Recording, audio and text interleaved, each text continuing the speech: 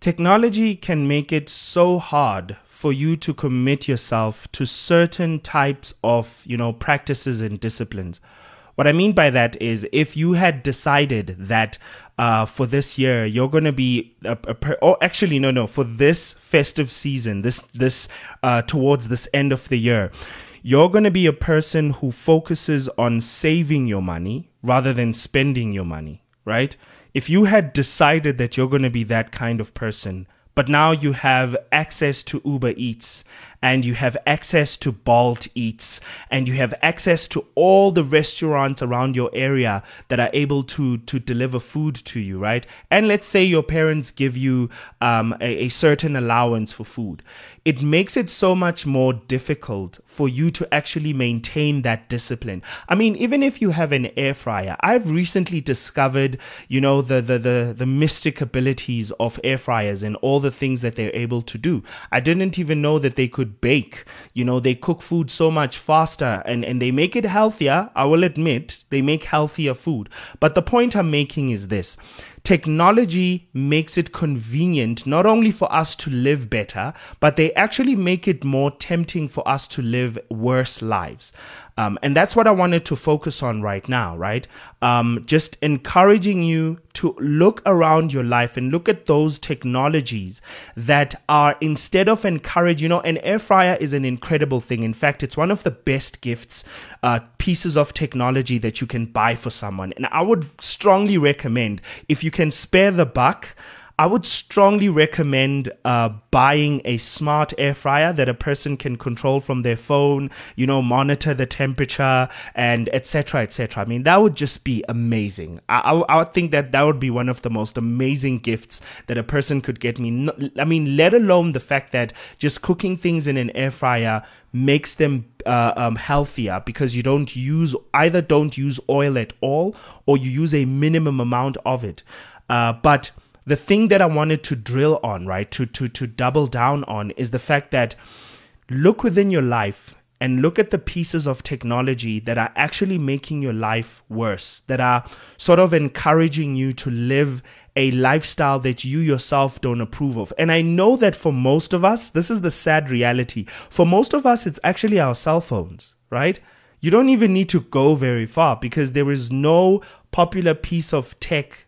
There's no piece of tech that is more frequently used in this era that we live in as much as a cell phone. I mean, I'm one of those rare people who use my laptop a whole lot. I use my laptop to be very productive. I don't enjoy sending emails on my phone per se. I do a lot of audio edits. I do a lot of video editing, and which is work that I absolutely enjoy doing. It's very therapeutic for me. But at the same time, I can say without a doubt that even though I use my laptop more than most people, because most people who have a smartphone don't even need a laptop, considering just how much you can do from your cell phone, unless you need it for work, right? Specifically for work or for school to write essays. But I mean, to be quite honest, these days you can even write your essays on a smartphone. And that's the thing that I want to say about particularly a smartphone, right? The fact that we cannot just look at a smartphone and call it an evil device that's out to make everyone addicted to things, right? Because through a smartphone, you can access so many bad things. Pornography, you could be a glutton and waste your money by shopping online using these apps that we can easily download in our modern day. And these are the types of technologies that I want you to think about in your life. Right? The ones that give you access to your vices, the ones that give you access to the things that you're weak towards. Think about those pieces of technology and ask yourself if they are worth keeping around. Or, at the very least, figure out ways that you can limit your relationship with them and restrict yourself from accessing the things that you shouldn't. I mean, I've been doing this for many years and I've learned so much.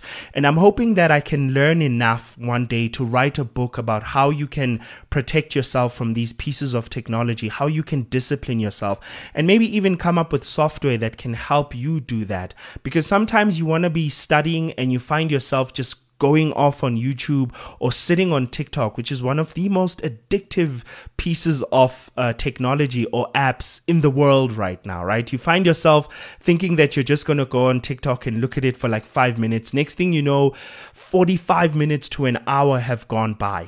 And those are things that I want you to take the time to interrogate, zoom into, and be aware of the fact that these things are actually, these pieces of technology are actually either wasting your time or feeding you with ideas that you shouldn't have, or even giving you habits that you shouldn't have. Like, you might find that at the end of the day, you've actually spent more time ordering food from outside, and especially because it's become so easy to access and so available. I mean, even here in South Africa, right, in so many different parts of, I mean, I'm actually still to this day, and I mean no offense in saying this, I'm flabbergasted, right? I am baffled, at the same time amazed and in awe of the fact that Uber is available in townships. I think that is incredible, right? I think it's incredible, especially when you understand the history of South African townships and just how little used to be available not so long ago. I mean, I'm talking about the time I grew up in close to those spaces. There was a lot of things that were not accessible, right? And nowadays there's malls. I mean, you can order food while you're at home. You can get an Uber just to quickly go visit a friend. But I just wanted you to take a moment to think of those pieces of technology that are not helping you grow, but instead are actually making it difficult for you to become a disciplined human being who is productive, who focuses on growth and improvement. Think about those and interrogate, what is their worth to you?